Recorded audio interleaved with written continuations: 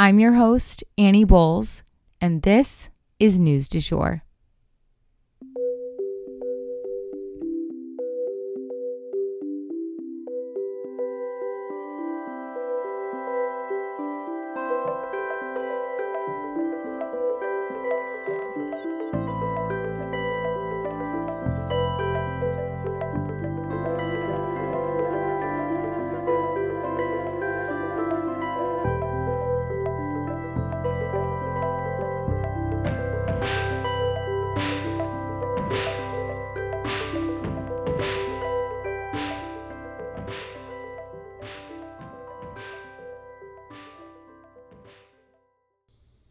Hey, you guys, and welcome back to the News du Jour, a calmer space to consume the news.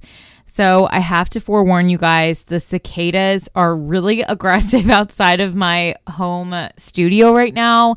I don't know if they're going to come through, but they may. I just choose to believe that they are part of the calming that is going to happen on this podcast. It's a calmer space to consume the news. We have some nature happening. We're embracing it, okay? Anywho, I wanted to issue a reminder real quick that the first Republican primary debate will be held on Fox News tomorrow night at 8 p.m. Central Time. I will definitely be tuning in and breaking it all down for you guys. So if debates aren't for you, do not worry. I will make sure you get the gist and any juicy details. Today is a pretty brief day when it comes to the news, but I'm going to go ahead and jump into a couple stories for you guys that are interesting or things you need to know. Let's get into it. So first up, I wanted to give you guys an update on Hillary, of course, the storm. First and foremost, there was a 5.1 level earthquake that also hit during this storm.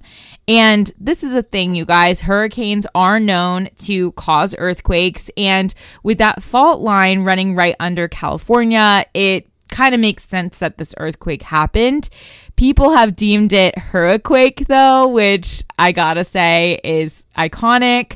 Luckily, California is prepared for earthquakes, so that did not cause much damage, if any. There are no reports of structural damage or injuries due to the earthquake. Thank goodness. But Southern Cali was already hunkered down, bracing for the storm anyway. So what are we seeing from the storm? Streets are flooded, trees are downed, and there are sinkholes that have sucked up entire trucks. Fortunately, though, it seems that there have been 0 deaths from the storm. Californians took the advice of local officials and they followed protocol, and people stayed safe as a result. About 40,000 households are without power, according to the New York Times. Schools are closed and events have been canceled, but honestly, what a small price to pay for everyone's safety.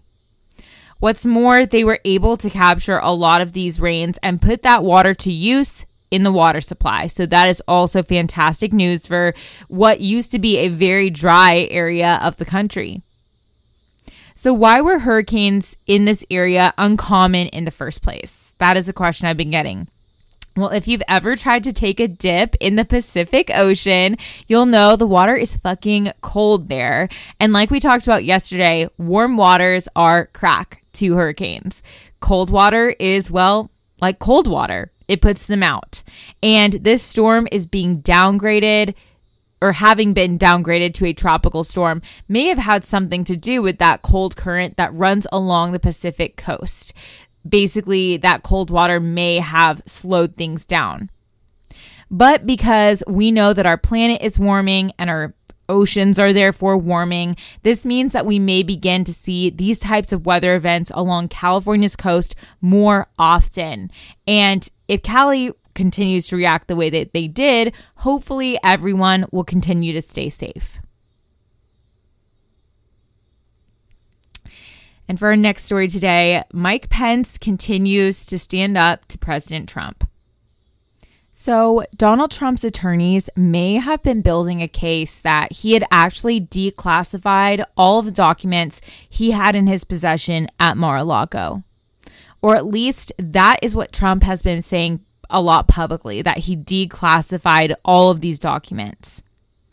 As we've covered before on this podcast, a president can do that. They can declassify classified documents.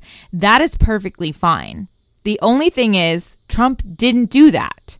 Declassifying documents requires a lot of red tape and signatures, and basically, it would have left a massive paper trail to even declassify one document, let alone all of these documents. There is no evidence that Trump declassified the documents that he had in his possession, and now Pence is weighing in on the matter. As someone who is actually there working closely with Trump in his White House, Pence would likely have gotten wind of a massive effort to declassify a bunch of documents. And he said publicly on Sunday that he knew nothing about such an effort.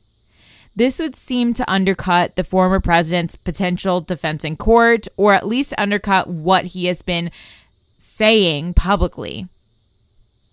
And as a reminder, Trump faces 40 felony counts in regards to these documents. So there's a lot at stake here. We'll definitely keep you guys posted.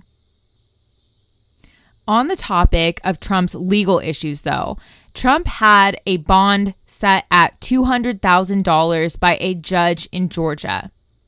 As a part of this deal, Trump cannot communicate with any of his co-defendants, which, as a reminder, there are 17, and he cannot make, quote, direct or indirect threats of any nature against the community, end quote.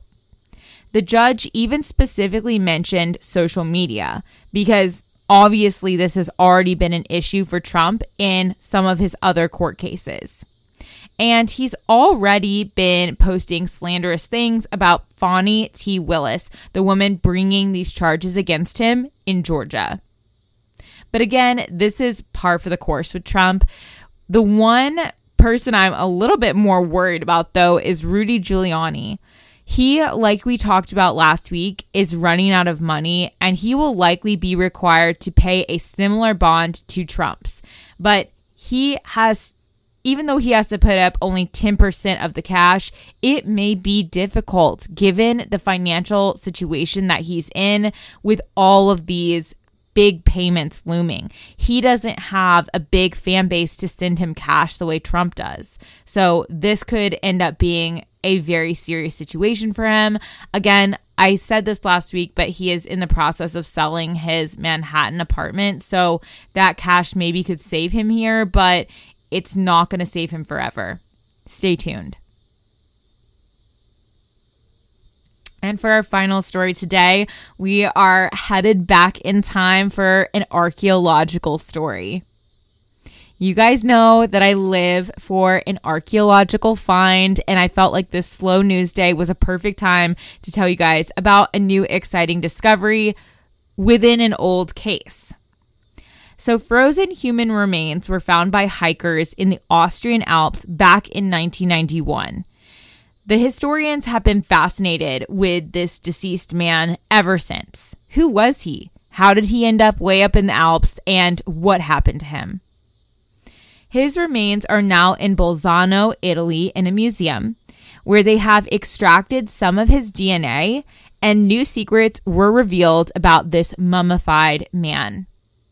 He had been dead for approximately 5,300 years. He had dark skin and dark eyes, and he was likely bald.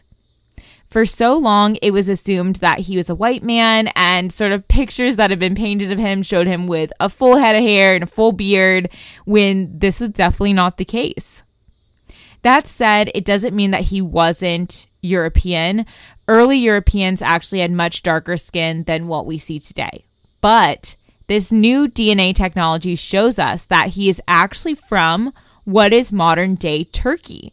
It is believed that he lived in a pretty remote area, but it is strange how he was found so far from where his relatives would have lived. Additionally, back in 2001, an X-ray revealed that he had an arrowhead in his shoulder, and the positioning of that arrowhead would have been fatal to him. He also had a head wound as well as defensive wounds, suggesting that his death may have been a violent one. While his life and death will probably always be shrouded in some layer of mystery, it is very cool to be getting to know him, or at least his ancestry, a little bit better. If we hear anything else about this mystery man, we'll be sure to keep you guys posted. And that is the news du jour. Today, I wanted to leave you guys with the quote, "The past is a place to learn from, not to live in." If you enjoyed this episode, please subscribe on whatever podcast platform you use to listen. A rate and review or shout out on social media would mean the world to us and help us be able to keep creating the news du jour.